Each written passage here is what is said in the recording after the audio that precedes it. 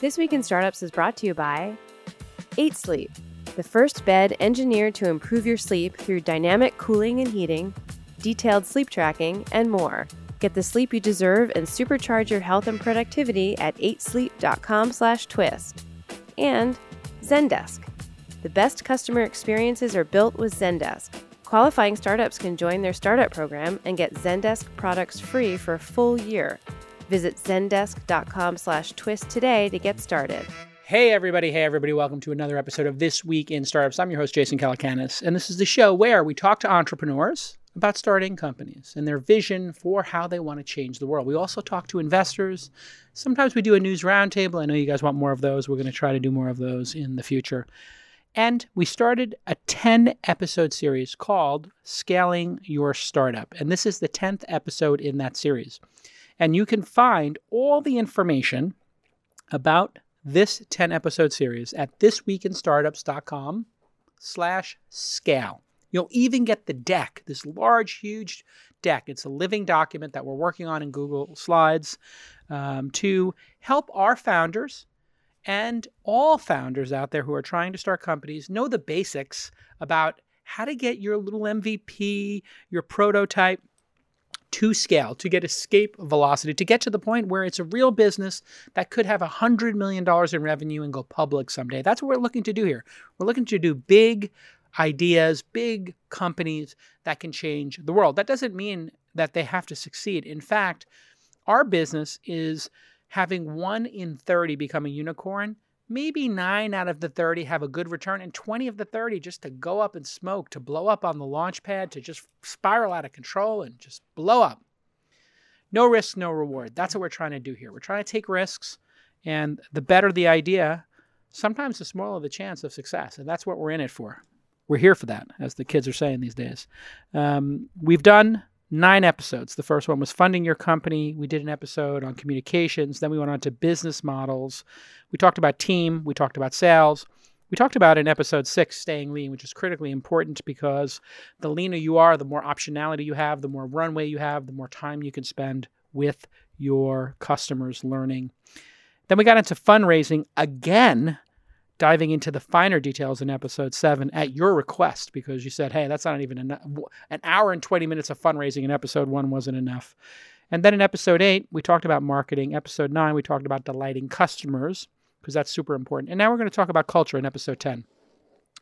And with me is Ashley Whitehurst. She is the managing director of the Syndicate, and Jacqui Deegan, who is the managing director of education here at Launch. Welcome back to the program, Ashley and Jacqui. Thank you.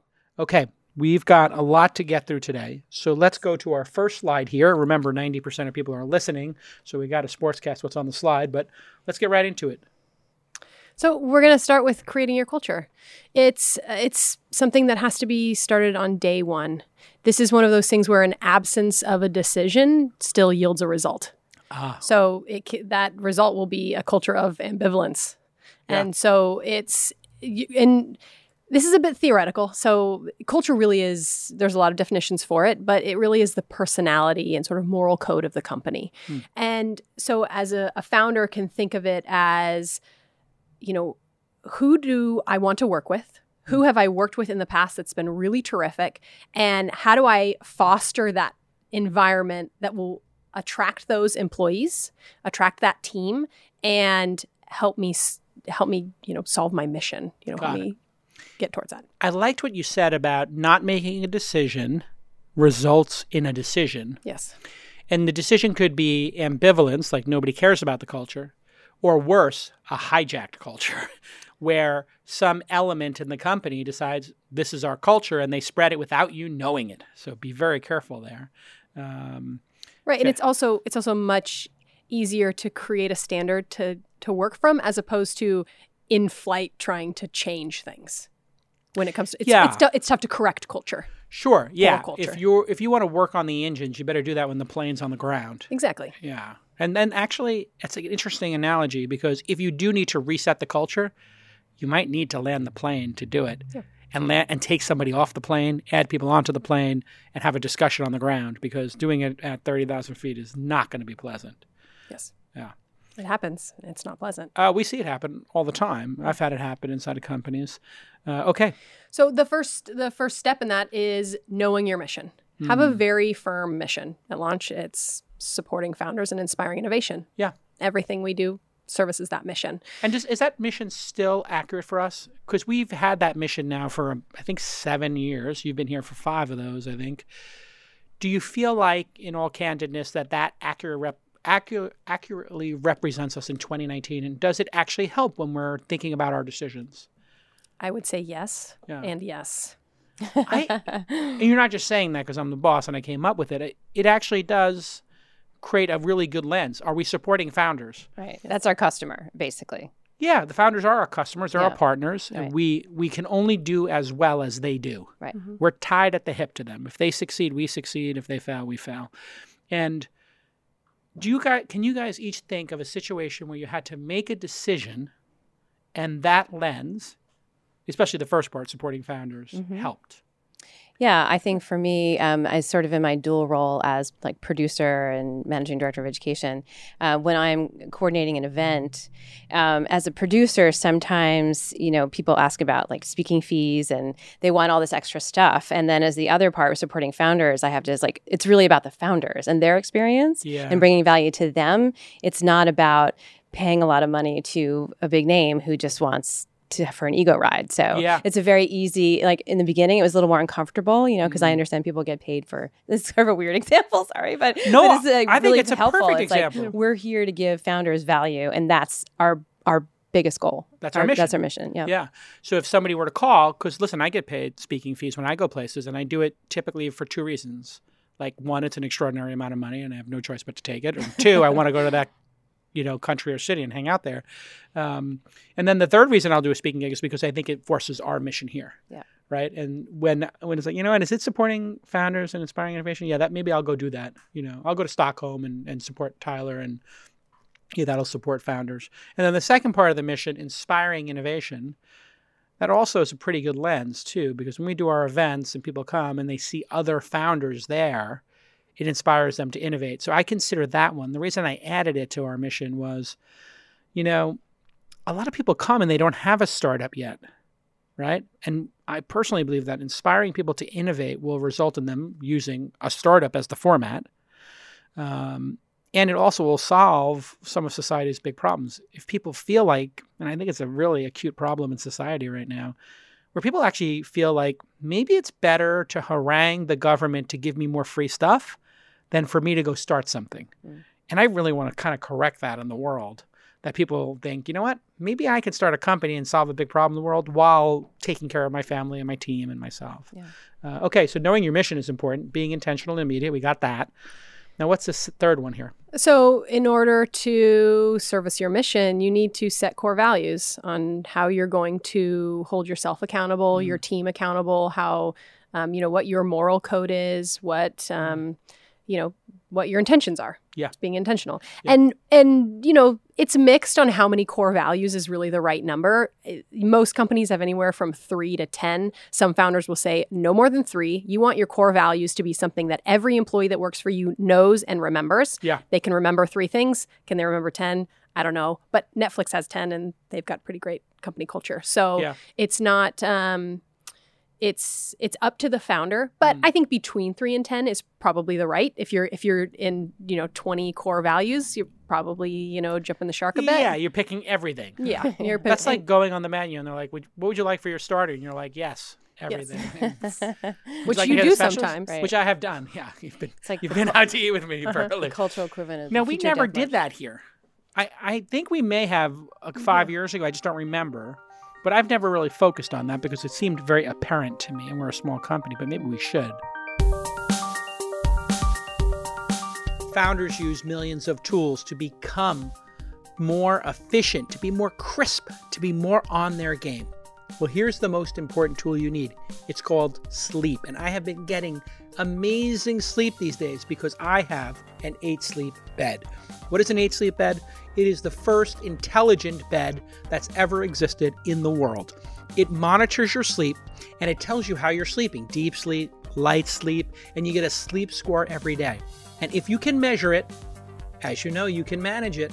And the best feature, you put on your 8 Sleep bed, and then it creates 2 zones, one for you and one for your partner.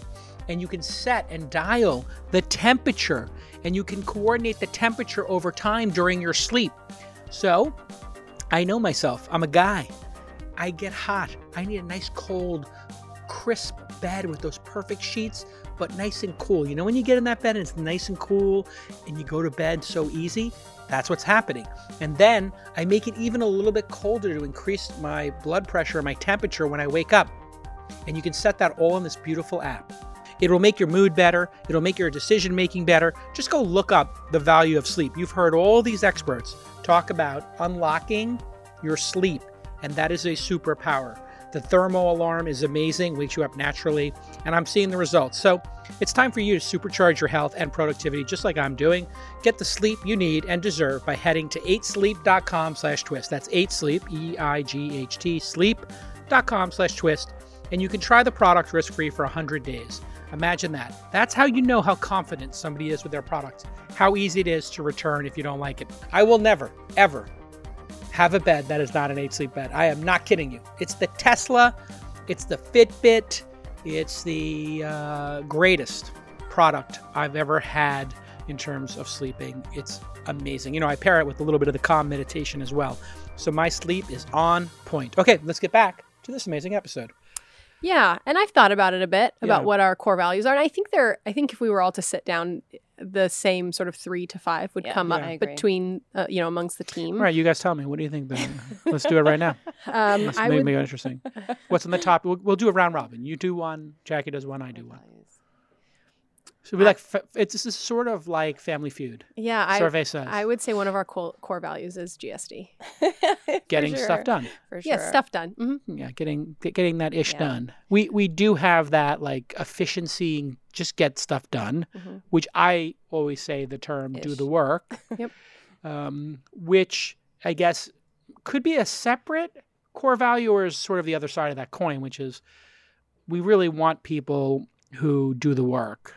As opposed to people who talk about doing the work. There's really, and we've had people on the team who are talkers who don't GSD, and man, it's just obvious. Like, we're all just getting through hundreds of emails and calls and documents. When somebody doesn't put in the effort we put in, it just becomes super apparent. And that's kind of an interesting thing about our culture is that was that on the top of your list too, Jacqui? It was, yeah. I would also say resilience and I do think collaboration as well. Mm-hmm. I would add collaboration. I had do the work as my number 1, so I think we were all on there.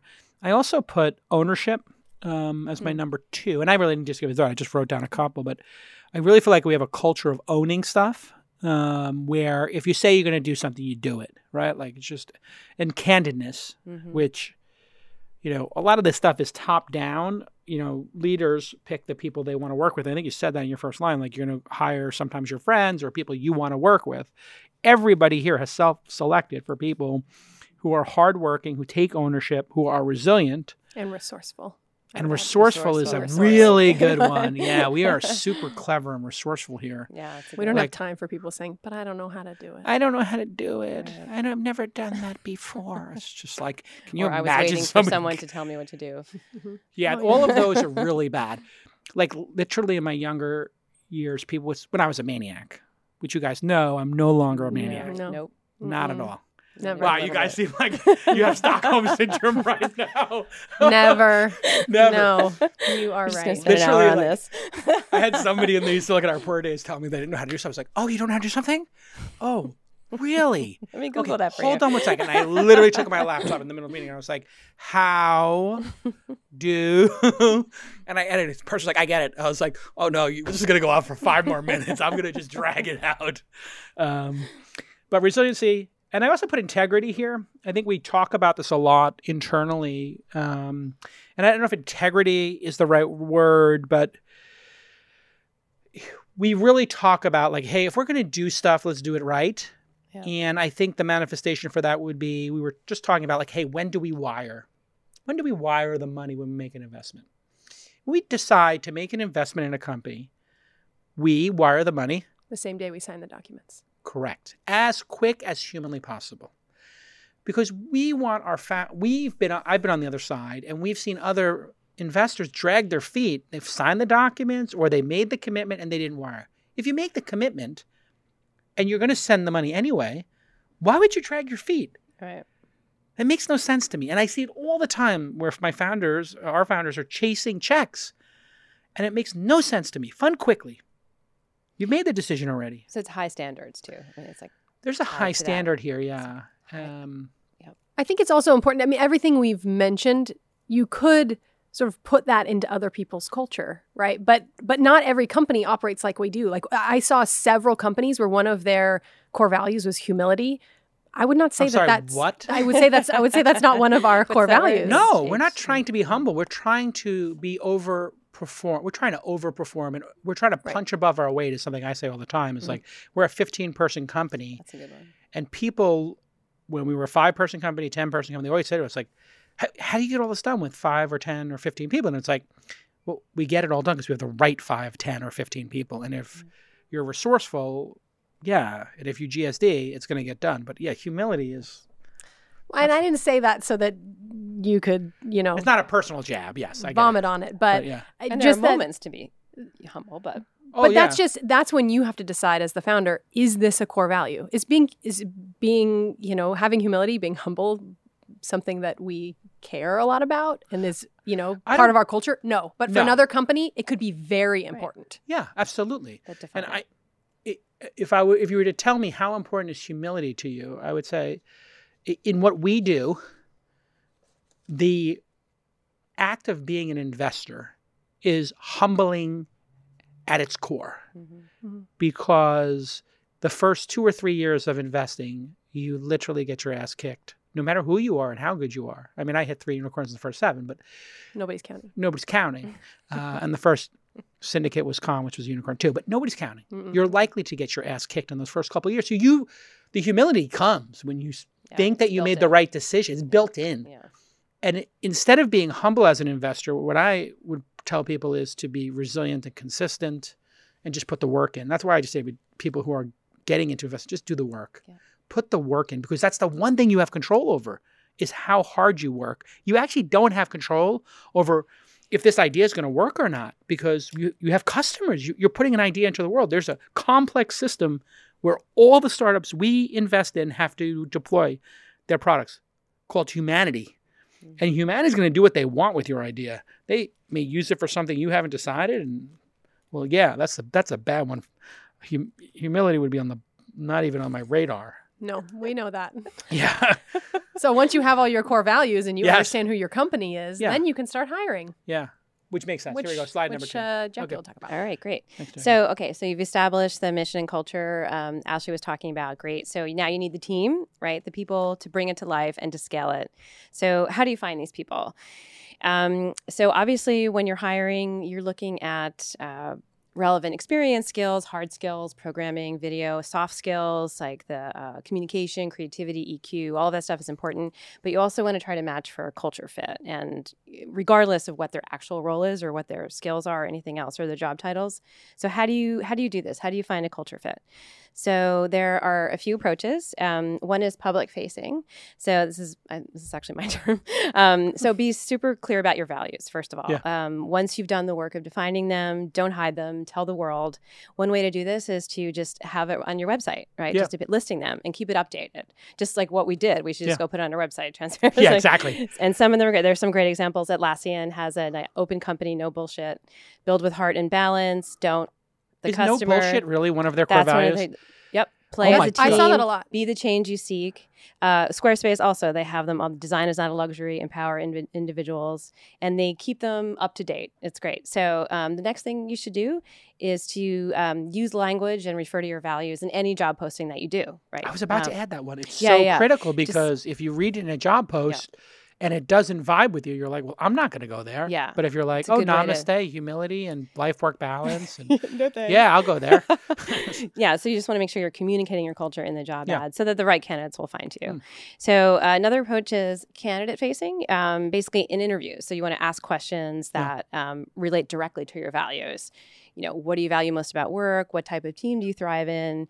Give us examples of how you went out of your way for a customer, but you have to really be honest with yourself as to whether they're a fit. Like if your core value is collaboration and they keep bringing out that they're a renegade, you kind of want to be careful about that. So team facing. When your team interviews a candidate, one idea is to create an actual scorecard. And this is a little more quantitative, scorecard based on your principles. And the interviewing team has to score the candidate based on how well they do. So to do that, you have to actually list the attributes and their score on the scorecard, and then just have them score as they go. So if you're doing it this way, then the questions really can't be open-ended. You have to attach a score to it, right? So it has to be sort of either or, like which describes you better, consulting with others before you make a decision or acting out on your own, and then kind of assign points based on each one. That's interesting. And this is a way to really kind of prevent bias too, because, if it's a metric that's not tied to any other thing that could be suspect, it's really like it's tied to the things that you care about in your culture, and that's what the score is.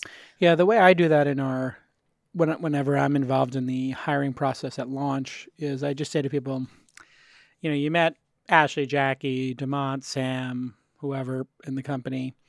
They're very hardworking. I asked them, what did you think? And they're like, yeah, they're impressive or whatever. And I say, great. People here are very hardworking.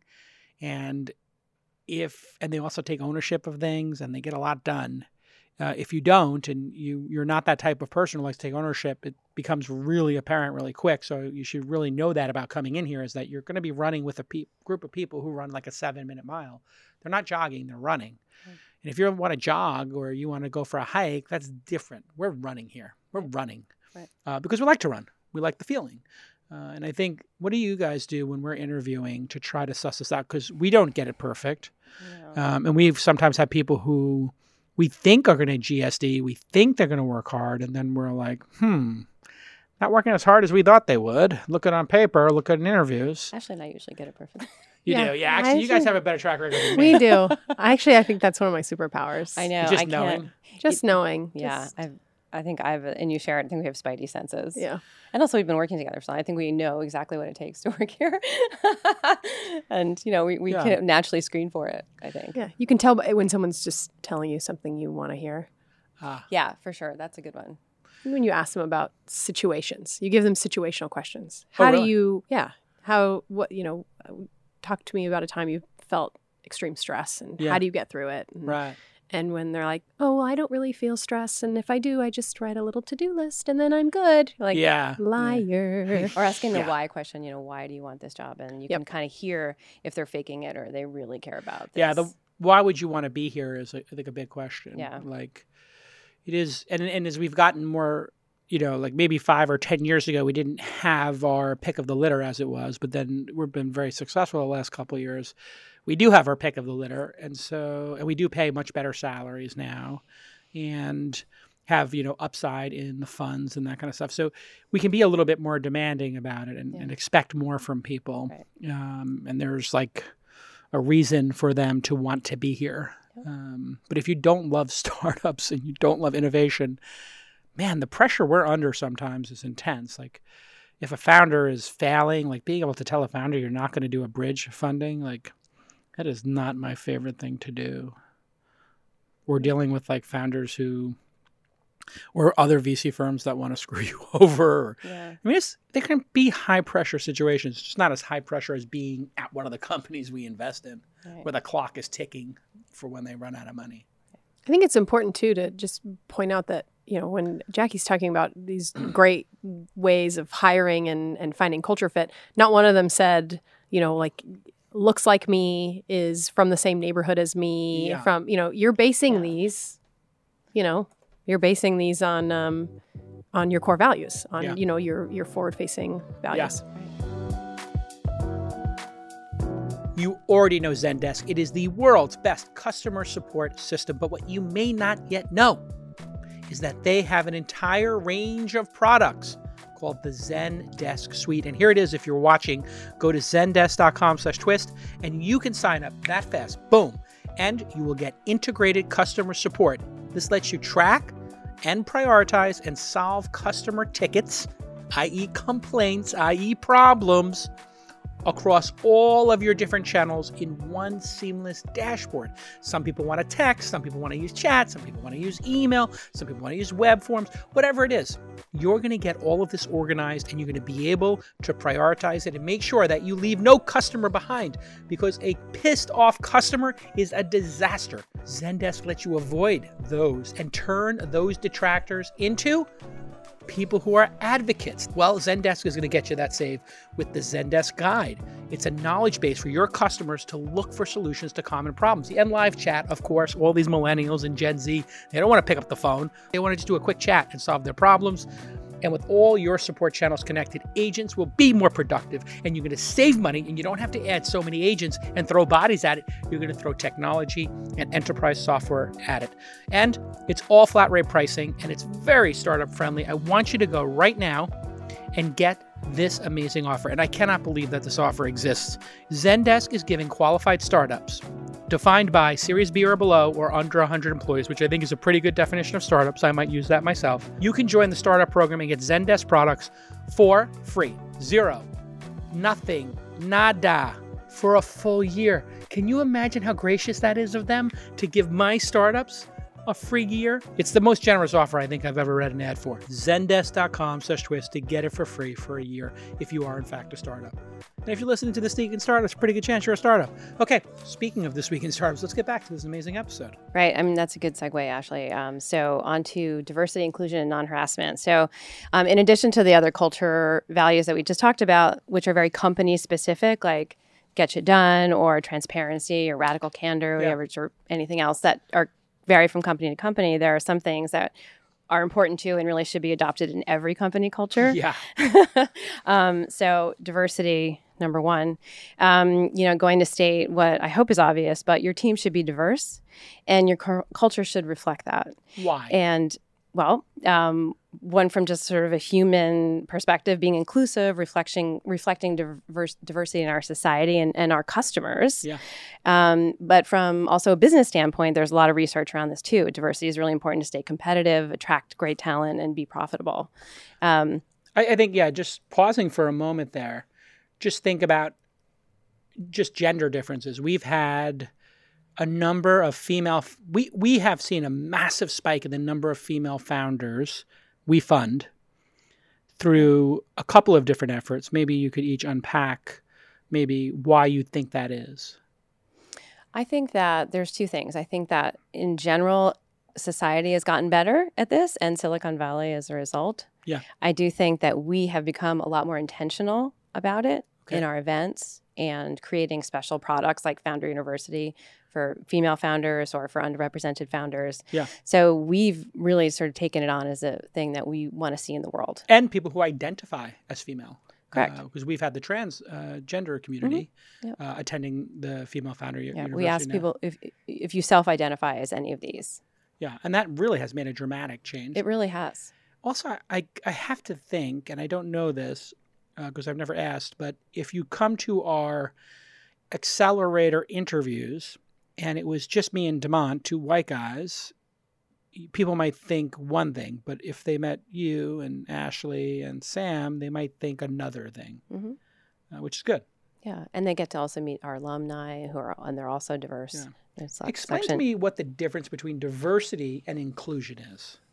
Well, inclusion... Or is that just a pair of words that just go together normally? Yeah, they do go together normally. I think that you can talk about inclusion, I think, is more of a mindset, too, in addition to practice. It's like you're celebrating other cultures and celebrating other races and ethnicities and genders. So it's... So including, I thought when we said it in this context, my mind went to including diverse people in the important decisions.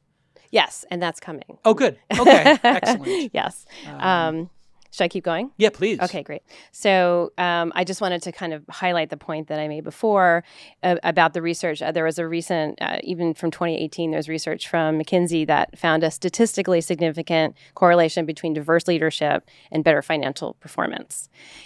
So companies in the top quartile for ethnic diversity at the executive level are 33% more likely to have above average profitability than companies in the bottom quartile. Same with gender diversity, although that's 21% instead of 33%.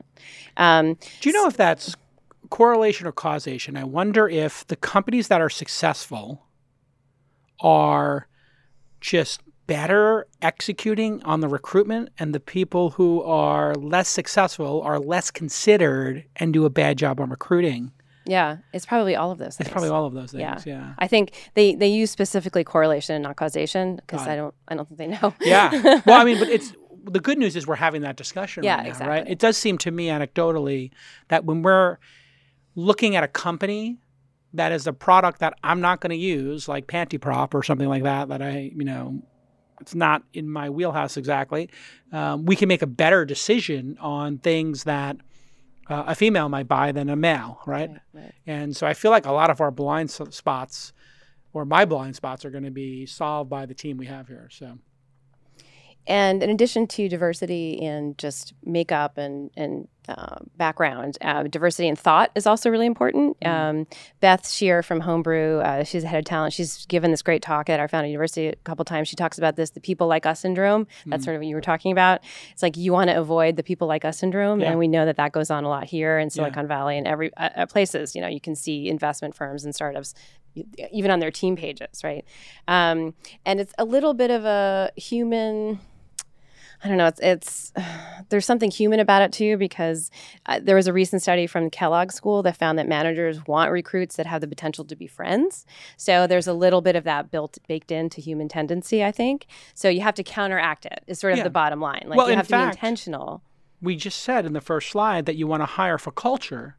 And if the people who made the culture are 3 white dudes or 3 women or 3 Asian men or 3 Indian women, whatever it happens to be, well, that might be something that you just baked into the culture that then causes hiring to be harder because you're scoring them on culture, and maybe you put bias into the culture. So this is a very complex issue that I don't think anybody's mastered yet.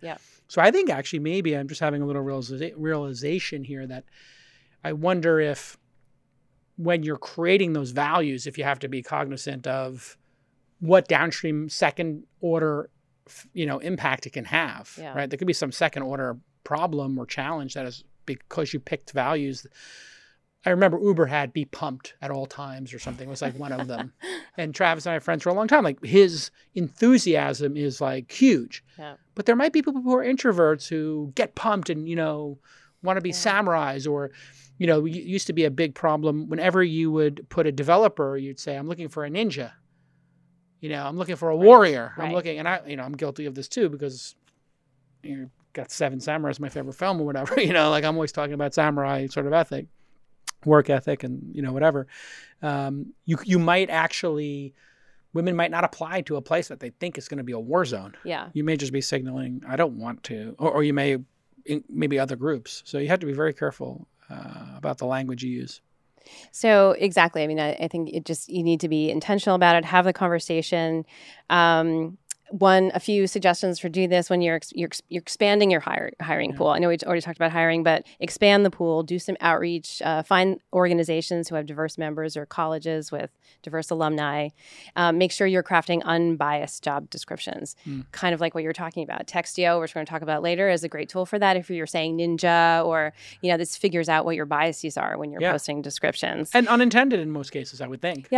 So it's a good way so you just want to be. And then there are other things. They have blind recruitment software, which removes personal and demographic information for the candidate's application, like age, gender, race, ethnicity. And I think there's sort of a caveat with that, because I think if you're intentionally trying to hire for diversity, that's obviously not a perfect solution. And there are other solutions for that. And it's an evolving field. But for example, we had a founder on the show, Laura Gomez from Tipica. They do a comprehensive tool. It's an AI talent platform that helps you actually find diverse talent and meet your inclusion goals. So there's a number of approaches. It's just you just need to be intentional about it. The most interesting one I saw was the Vox Media, my friend Jim Bankoff's company, had a walkout by the journalists, and they were unionizing. Which my first reaction to it was like, really? Like you're starting a union on the Titanic? Like it's like literally the media business is crashing and burning. And like Gawker did a whole big union thing right before they imploded. And I'm like, wow, they're literally fighting over like the scraps that are left. And it was like, we've now made the base pay 48,000 or something. It was like, okay, congratulations. Like this business is really challenged. The one thing I thought that was very cool was that part of what they were fighting for was not about money or job security. They wanted inclusion as a big part of it. They said for every senior position, because the senior positions weren't diverse enough, I think, to their own admission, they were working on it. They wanted to see at least half the final candidates or the in-person candidates be diverse. And I thought, well, that's interesting.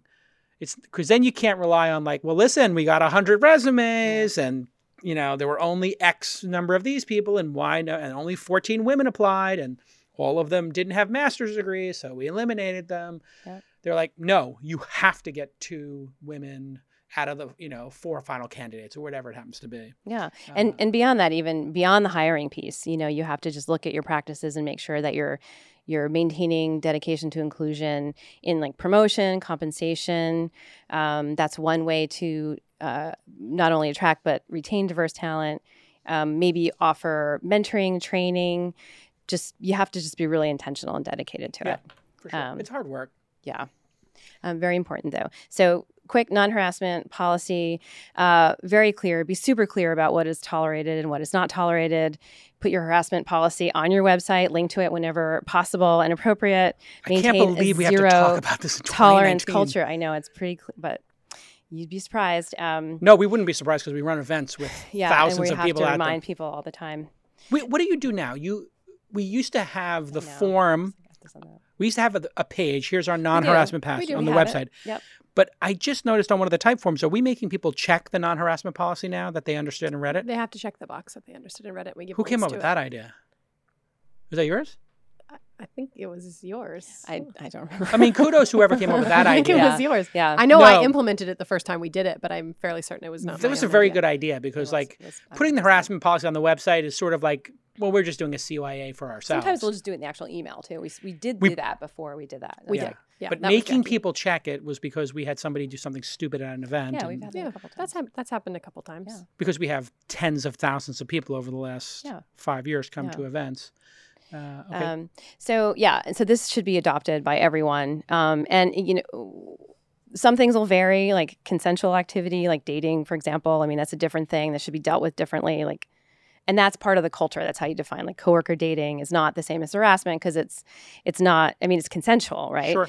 But might be discouraged in your culture. Yeah. So that's a culture thing. But this should be just standard practice. I just saw a chart where they said, "How did you meet your spouse?" And in the 90s, it peaked at like 30% of people met their spouse at work, and then it plummets. And then you see this red line, online. So now everybody's just meeting them online and at bars, which I think are correlated. Like, okay, if you're dating nowadays, like you're using Tinder or whatever, you're meeting somebody, you go for a drink. Yeah. And work went down to like 15%. It literally got cut in half in the last. Thank the Lord. And in these cases, coworkers dating is one thing. But from what I understand, you don't even have to report coworkers dating, but you do have to report and talk to your HR person about your superior, your direct report, and then the company can take you out of that reporting relationship. And if there is no way to do that, then one of you has to decide to leave. So talk about messy. Yeah. If you're a small 20-person company and there's like one engineering department with 6 people, and you report into the CTO, or you're in sales and you report into the VP of sales, like. Yeah. Well, either you're going or she's going, right, because there's a power dynamic there that's kind of not non-consensual. Okay. Yeah. I think another one that's worth, I think, talking about in this culture on that slide is maintain high integrity in the management. If whatever the management does, I find people take it twice as far, or somebody will. And so I just remember at some point there was some pop culture thing. Oh, I know. It's the Fire Festival. There were like a couple of funny scenes in the Fire Festival that were graphic, let's say. Mm-hmm. Not pornographic, but graphic. And somebody posted it into like the Slack because it was funny and it was related to startups. And I was like, yeah, one time, let's not post it again. Because this is the thing. I think Slack is a really, at any chat software or any online software, people seem to get looser because it feels like a looser communication method. And then everybody's on it, so you're broadcasting. So you don't even have the ability like, I said something inappropriate, and you can look people in the eye and be like, oh, you were offended, weren't you? I'm sorry. So somebody says something in a chat room, 3 people are offended of the 30, and you don't even know it. Yeah, that's interesting. So if you're the leader of the company, don't make any inappropriate jokes. And if somebody makes an inappropriate joke or there is a sexual innuendo that drops, you have to squash it and just say, hey, let's tone that down. Let's move on. You probably heard me say that a couple of times where, and then you know my rule about drinking, like if we're working and we host a lot of events, like you have 1 glass of wine or no glass of wine, don't drink at our events. Yeah. Friday night when the event's over, you guys can go out drinking. But the drinking culture in Silicon Valley, I think, caused a lot of problems, candidly. Like the partying culture, just like leave Burning Man at Burning Man. And, right. You know. Get back to work. Yeah. Okay, high performance. Here we go. Yeah, so culture should be part of everything that you do. It sort of weaves its way through every aspect of the business, from, you know, customer interactions to hiring to meetings to your performance as a team. And so one of the, you know, the first thing is, you know, bringing in the review cycle. So setting a review cycle for your high performance. And, you know, we talk about this in that we're not talking about companies that want to have slow growth with low performance. So we're assuming everyone wants a high performance culture. But if you're a startup, you want a high performance culture because you have jet fuel behind you. Right. And setting your review cycle, it's really easy to just say, we do reviews once a year. Yeah. That's a really easy go-to. You don't have to think about it. It's how everybody else does it, you know. It's the expectation. But it can be, for a high performance culture, it can be really discouraging and demotivating, because after a year's time, and Patty McCord talks about this, she was on the show, after a year's time, you're talking about the last 12 months. So something that, you know, was an issue 6 months ago and is no longer a problem, you're bringing it back up when it's already been corrected, and it feels sort of like a silly process. That was a great guest and a great book, by the way. It's a very short read, but Patty McCord was amazing. If you haven't seen that episode, I stan Patty McCord. What's that? I stan Patty McCord. What does it mean? I stan. It means I'm a fan. Oh, I'm sorry. I don't know what any of this means. I don't know either. Yeah, I stand. If Nick were Are you here, there for it? I'm there for it. I'm there for her. I'm so there for Patty. I'm there for Patty McCord. I am so there for Patty McCord. I am. Yeah. Okay. Yeah. I'm there for you being there. Preach. For Patty. So it's, you know, adults only. So maybe doing a, you know, setting a quarterly review cycle or a weekly. I mean, there are tools out there that allow you to just give quick feedback. Yeah. And we'll talk about tools a little bit later. But setting a review cycle that works for your high performance culture. Most high performers want some goals to hit, and then you let them run. Yep. And so bothering them every week or only doing it once a year is you probably have to find some right balance between the two.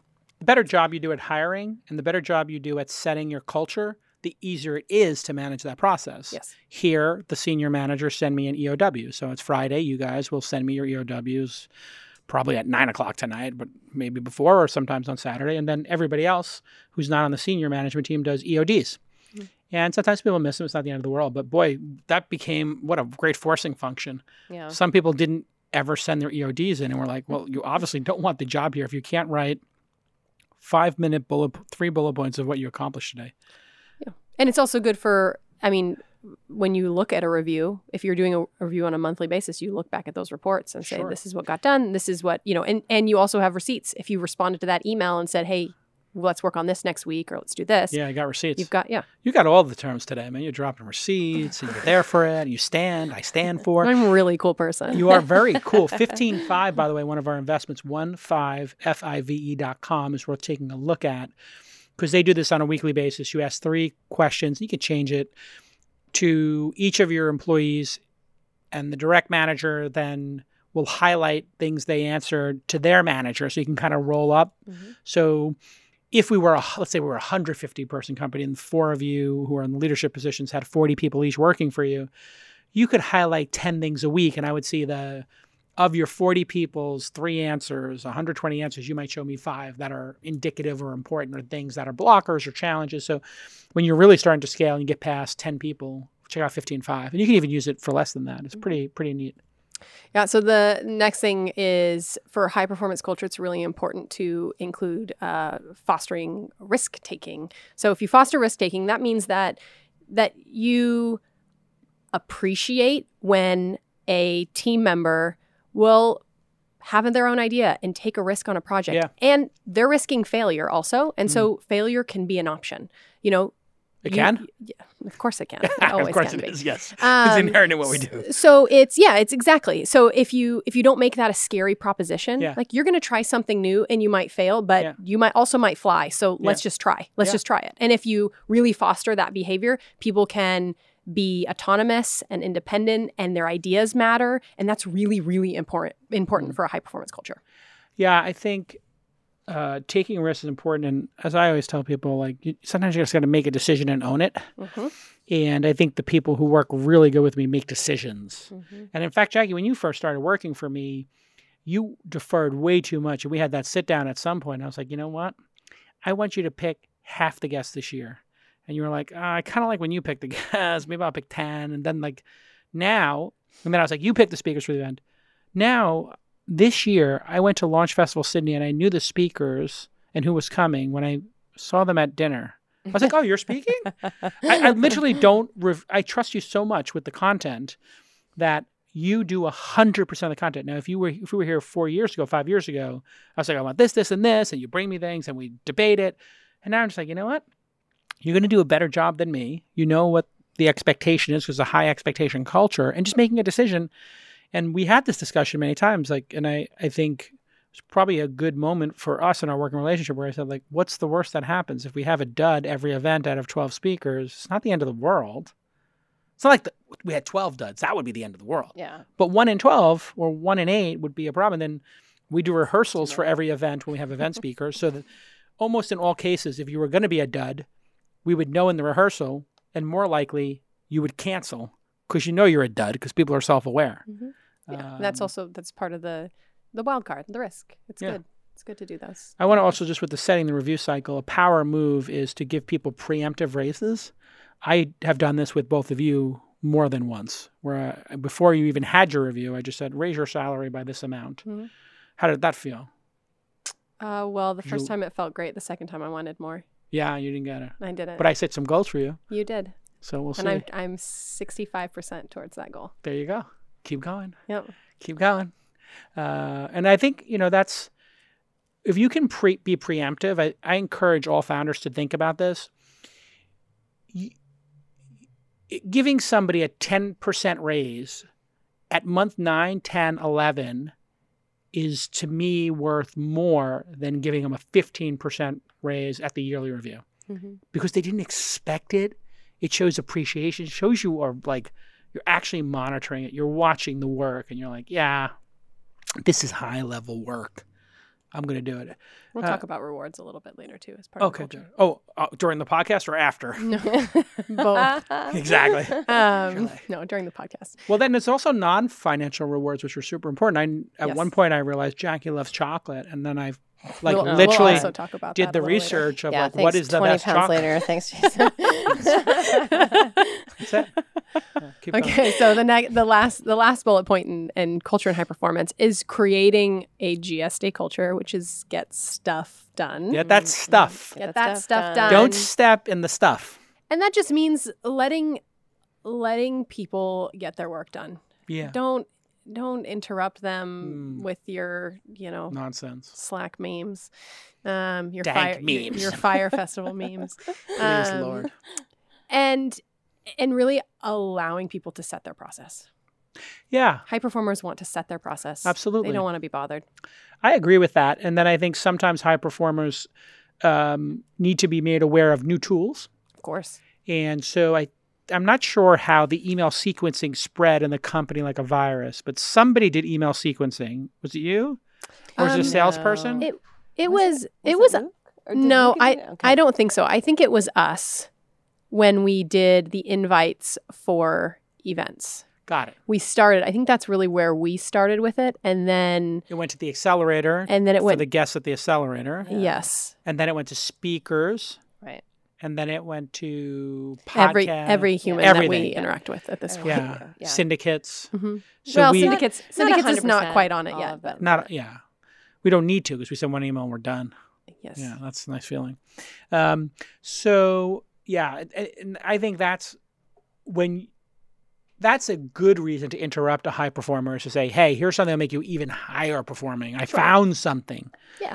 I mean, But collaboration could be one of your core values also. So that could be I think, part of I'm trying to think about it, but efficiency and tools, there's something there that if we should do a little, the Fantastic Four and I should just do a little offsite or something at some point. We just maybe define what the top 5 are and just really nail it so that the 16th or 17th person gets it. Let's make that happen. Hey, Sam, make that happen. Hey, Sam, make that happen.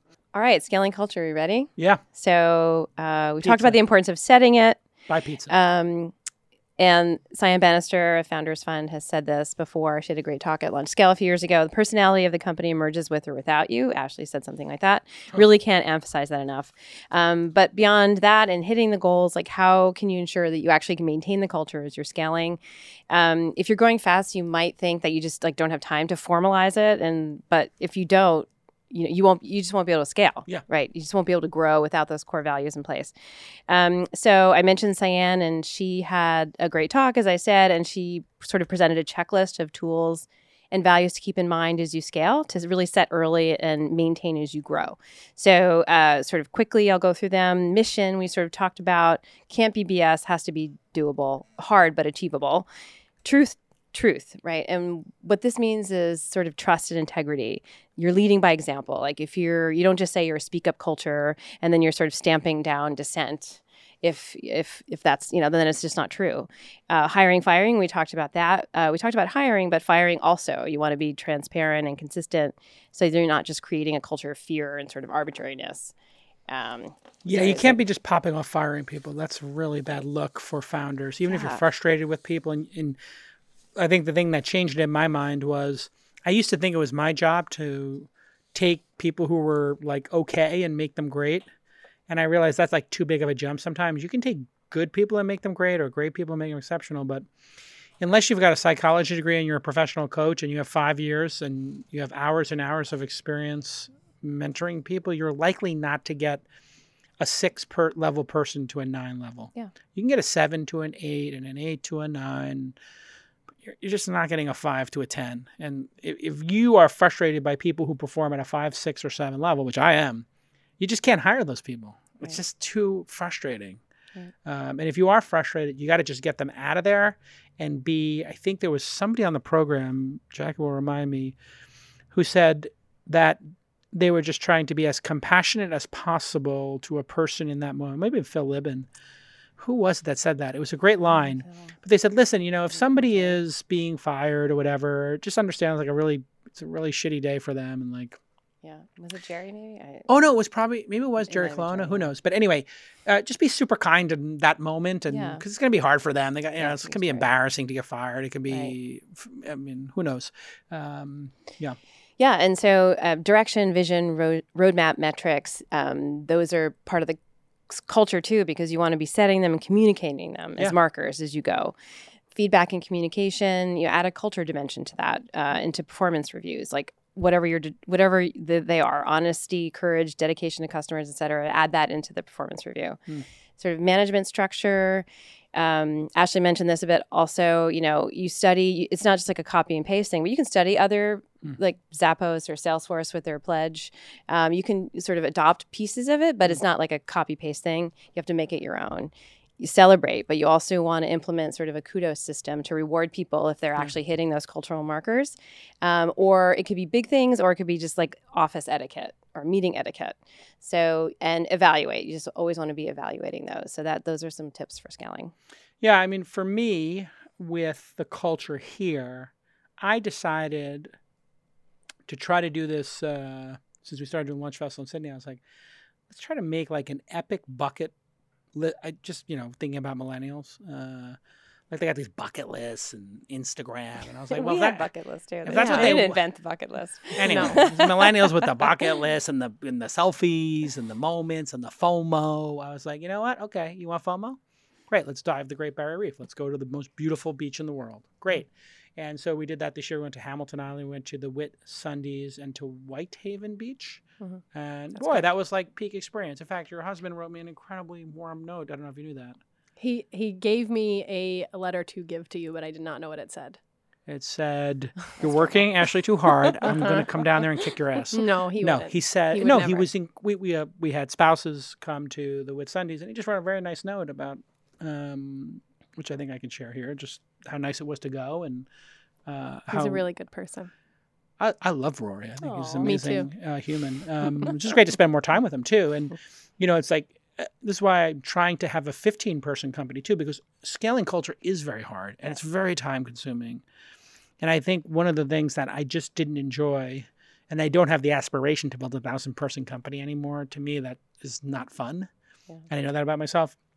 Knowing people's kids' names, knowing people's spouses' names, having had dinner with them, going to a nice restaurant with them, although we didn't take Rory out to Key, which was arguably the best meal of your life by a factor of, 5? It was a pretty good meal. I can't rub it in anymore. I can't. Sorry, Rory. We just, but epic. It was epic, yeah. And creating those epic moments, what I find is in a low unemployment market like we're experiencing right now, it hasn't always been this way. People have choices. They can go different places. All things considered, they want to go to a place they feel good every day going to. So in the second half of my career, I've tried to make it like the best place you could show up and the best memories and the best people sitting next to you. If you get that right, and the best food, if you get that right, there's a lot of places where you're sitting next to people you don't respect. There's a lot of places that are not fun. There are a lot of places that have bad food. So make it pleasant. As you're scaling too, it's, the hiring, I don't think we can emphasize enough how important the hiring piece is, because the people you're hiring are the ones that are perpetuating your culture. Yes. And one way or the other. And I will tell you, as our team, it's grown from 5 to 15. 5 to 15. And, when it's small like that, you're with each other a lot. Yeah. A lot. And one of my very early experiences was, it was just Jacqui and I in the office. And, she very much embodies the mission and core values that have not been defined, but really are and have been defined, in part by Jacqui. Yeah. And she asked me a question, and I gave her a very emphatic answer. And she said, "Are you sure?" I said, "Yes, absolutely." And she said, "Good. I like strong opinions. Strong opinions are important." Yeah. My entire life, I dealt with people being like, "Oh, Ashley with her strong opinions again." And it was the first time I was really given permission to have strong opinions. And that's really part of our culture. It really is. Oh, yeah. You better have an opinion here, because I'm going to ask you. And if you hadn't hired Jacqui to perpetuate that, I wouldn't have really known that I could. It was at that moment, I'd been there probably 3 or 4 months. Then I knew, I get to have an opinion. I can speak up. Yeah. And so it's, the people you hire, it's very, very important that you're hiring them based on this. I had the same thing early in my career, and I attribute it to our blonde hair. People just don't take blonde seriously.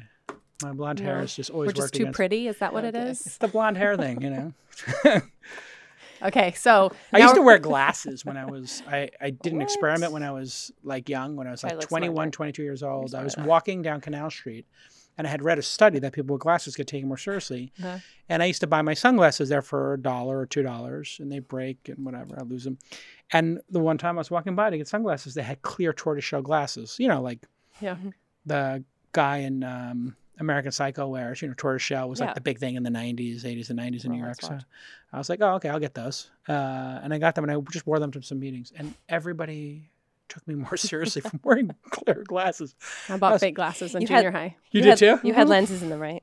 No, they had lenses, but they were clear glass lenses. My point is they were not prescription. It'd be funny if you didn't have lenses. Yeah, that would be hysterical. That would be no, they didn't do that. Okay, the work environment. Okay, so I think a lot of people sort of conflate culture and foosball. Happy hours and foosball and not culture. But it is something that it's important to use those types of things as ways to reward and attract the type of people you want to work with and the people that fit your culture. There's no foosball table here.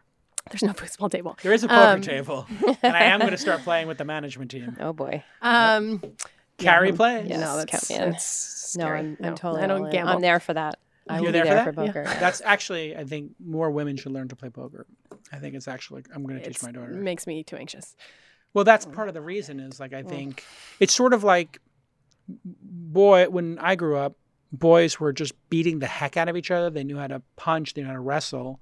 And then when I was in my Yeah, when I was like in my 20s, I taught self-defense, and I was just astounded that women didn't know how to make a fist or throw a punch. Mm-hmm. And they would almost 100% of the time put their thumb inside their hand to punch, and they would hit with the front of their fist. And I was like, you're going to break your thumb. Let me show you how to throw a proper punch. Yeah. When I would show people how to throw a proper punch and they got the power behind it, I could just see like this total like dopamine unlock. Like, oh my God, I can knock somebody out. This is awesome. I think poker is the same thing, because poker is about intimidation, deception, strategy, math. And you think about like, you know, not being allowed to have an opinion, which I think probably was in part because you're female. Do you feel that way? Yeah, yes. Okay. It's a bit, so I don't want to get into it, but yeah, no, I do think that people maybe, especially when we maybe 10 years ago, maybe take women less seriously. Well, what woman has ever been rewarded for being aggressive, deceptive, or pushed towards math and strategy? Yeah. It doesn't. They push women away from math and strategy. Like literally, I see this already with my 9-year-old. Yeah, interesting. And Still? Yeah, that surprises really me. sad. Still a little bit, like, you know, but she's not good at math. And I'm just like, okay, so are we going to triple down? And like, no, we'll get her to benchmark. She's great at art. There's a little bit of that actually, and I'm optimizing. And maybe I seem a little crazy, and I did get a couple of complaints on my Instagram, but I do think about the gender differences. Like, well, if she is going to be steered towards being passive, I'm going to teach her how to use a gun, crossbow, a bow and arrow. Yeah. I'm going to take her on really long hikes and just teach her some of this other stuff so that she has that confidence, you know. How to be formidable. Just have a little bit of formidable. And I taught her Taekwondo. She wasn't exactly into it, but, you know, I taught her how to do a shotgun when she was 6. I taught her sniper rifles. Like, not that I'm super pro gun, but I do think, you know, it can at least take that edge off of like, you grew up in kind of the country, right? Like, well, I grew up in a small town. I grew up in town, but where there are people learned how to use guns, I suppose. Oh yes, there were a lot of people in my high school that used guns. Yes, did you learn how to use a gun when you were younger? No, not until I was in college. Oh, okay. I went out to Vegas. Oh, you went to Vegas and just did the like machine gun thing? No. You just go out into the side of the highway and shoot into the yeah. I'm going to advise anybody watching this Vegas right now not to do that. All right, let's keep going. Okay, so with the work environment, it is important to create an appealing workspace. Yeah. You don't have to have a foosball table, but, you know, bringing in lunch for the team. Yeah, we do that. Once a week. Yep. Snacks and lunches, doing, you know, maybe a day off on the birthday or, you know, your yearly anniversary with the company, you get some kind of special fun thing. Yeah. You know, some companies do like wine Wednesdays or happy hours. Actually, speaking of Rory, he's educating people on whiskey today. He's doing a whiskey tasting at the office. And those sort of things, they create an appealing workplace. Yeah. I'm not saying getting hammered with your coworkers, but those types of rewards or workplace rewards are nice. Right. It's also important in the work environment to perpetuate your culture to foster teamwork. Yeah. So this might be doing offsites together. Yeah. We do something called barn raisings where we all sit down and kind of brainstorm together. Something as simple as that. You don't have to be spending money, but fostering teamwork and then letting everyone, you know, get stuff done on their own. I read a book called Anti-Fragile. Or Anti-Fragility by Taleb. Nassim Taleb. He also did The Black Swan. And you guys don't know this, but I revealed it to you in the Slack channel the other day. And I've worked really hard on making our organization an organization that would thrive in chaos or a down market and to be resilient and anti-fragile. So an anti-fragility means when things become more chaotic or things become more difficult, you perform better. Well, that's really interesting. So there are some people who are investors or traders who, when there's volatility and uncertainty, they do better for whatever reason. And so they see opportunity. And so you each know how to do each other's jobs. Well, Demont. I don't know that I know how to do Jackie's job. If I asked you to do it, you do it at 60 or 70% of what she did. Yeah. Demont did the syndicates at 80 or 90% of what you did. Jacqui ran the accelerator with me. Now Demont runs the accelerator. So if Jacqui had to run the accelerator, it wouldn't be a problem. So you start going back and forth on that. You'll see every position here has at least one, if not two people, redundancy. So you get two different people who look at the project. So I always encourage people when you're thinking about that, because it makes you sleep much better at night knowing that multiple team members have overlap in their responsibility or skill set ability. Yeah. It really works. Tools, here we go. So we're rounding the horn now. Is this slide 7? Yes, this is This the is last the one. end. Yes. Okay, here we go. Tools can be very, very helpful on a number of different, across a number of different topics and fields. Sure. As it pertains to culture, we've sort of broken it down to 3 different categories. Team communications, really, really important to keep everyone on the same page.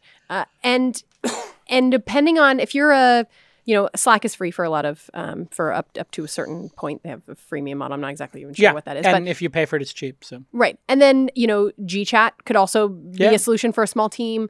And then as you start to scale a bit, you might need to bring in, a software like Monday or Asana that really helps you keep organized. It has to-do lists. You can share what you're working on with other we people. Use all that stuff. Yeah, Asana. Yeah.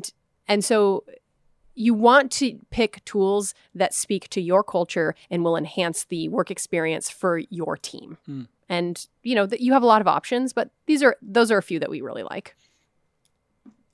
Yeah, I like Asana for a GSD culture.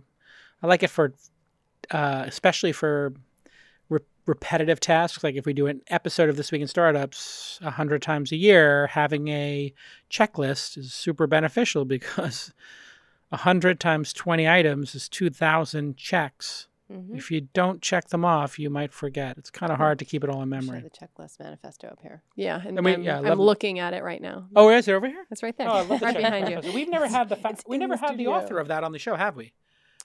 We have not. Let's invite the author. Yeah, I would like to. It's a good book. Okay, feedback 15.5 we talked about. It's great. And there's Lattice, Tribal Metrics we invested in. 15.5 we invested in. So feedback is great. I don't know about minute-to-minute feedback. Like some people are doing daily texts and like, how are you feeling at work today? It's a little bit much, but we'll see. Hiring, we talked about Textio a bit. Great, just analyzes your job description to see if any of your jargon jumps out as being overly masculine or feminine, and just and also suggests sort of alternatives for how people might respond better. Awesome. Breezy? Yeah, Breezy is just a tool that helps you hire. You can post your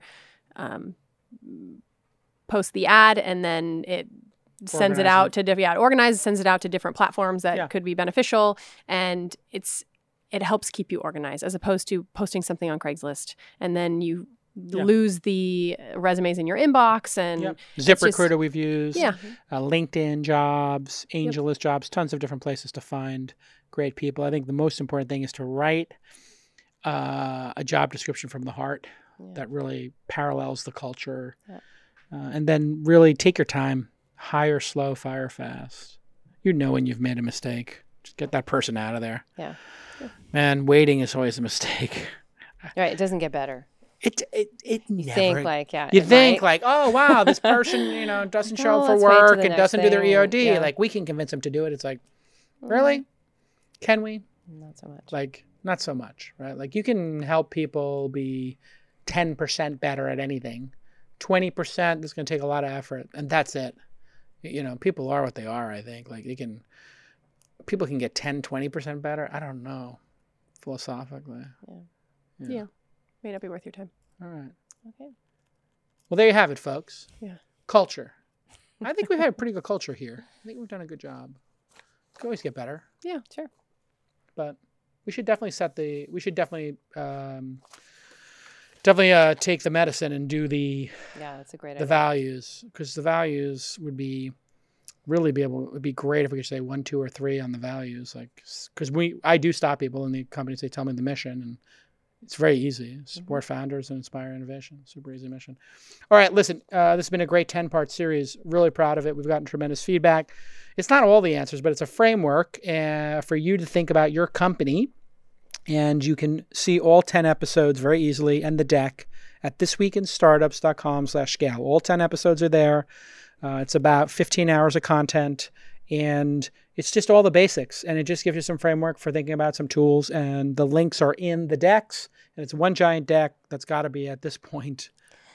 How big is this goddamn deck? Well, it's 7 We put a lot of work into times this. 10. Oh, that's true. You're right. It's actually It's manageable. 7 times It's 10. manageable. We know it's manageable. These About are is we much did longer. one of these every week or two. Yeah. So we spaced it out. And we should keep iterating on this. Okay. Well, thank you, Sir Charles, Master Nick. Thank you, Ashley and Jacqui, for coming on the program. I know that's something I've been talking about, career development. I've been pushing you guys to be speakers and speak at events, not your So natural. You'd never done that before, had you? Like public speaking on A on little that bit, scale? a long time ago. And In front of 1,000 people? I was 1,500? senior class president, Jason. I spoke at my What? high school graduation. You were senior class president? I'm very I didn't know you were storied and Really? I didn't know you were senior class I president. stand for Really? Ashley. Yeah. Was that an election? Yes. How many people were in your class? How many people voted? 190. That's incredible. Wow. My Yeah. brother Josh, my little brother, was class president while I was still in the school. Oh boy. So I was a year ahead of him. So was he ASB or was he class? He was class president while I was a senior. Yeah, I was Because a ASB vice junior, president. what does it mean? ASB is the Associate Student Body. Ah, So it's the whole, it governs the entire high school, whereas then you have class presidents too. And I no, was senior he class president. won So he was junior class So he president was your lording senior all year. over you. at my senior year. Yeah. So like literally I have to go hear my little brother give his speech for the direct, and everybody's like, listen to your brother. Mm-hmm. Give me a break. Love you, Josh. Okay, let's put a bow on it here. We're going to wrap it up. If you want to help the podcast, very simple way to do that. Just tell your friends about it. If you know an entrepreneur, say, hey, I know this great podcast where you can learn, and there's almost 1,000 episodes in the archive now. Go to thisweekinstartups.com or youtube.com/thisweekin. We'll see you all next time. Bye-bye.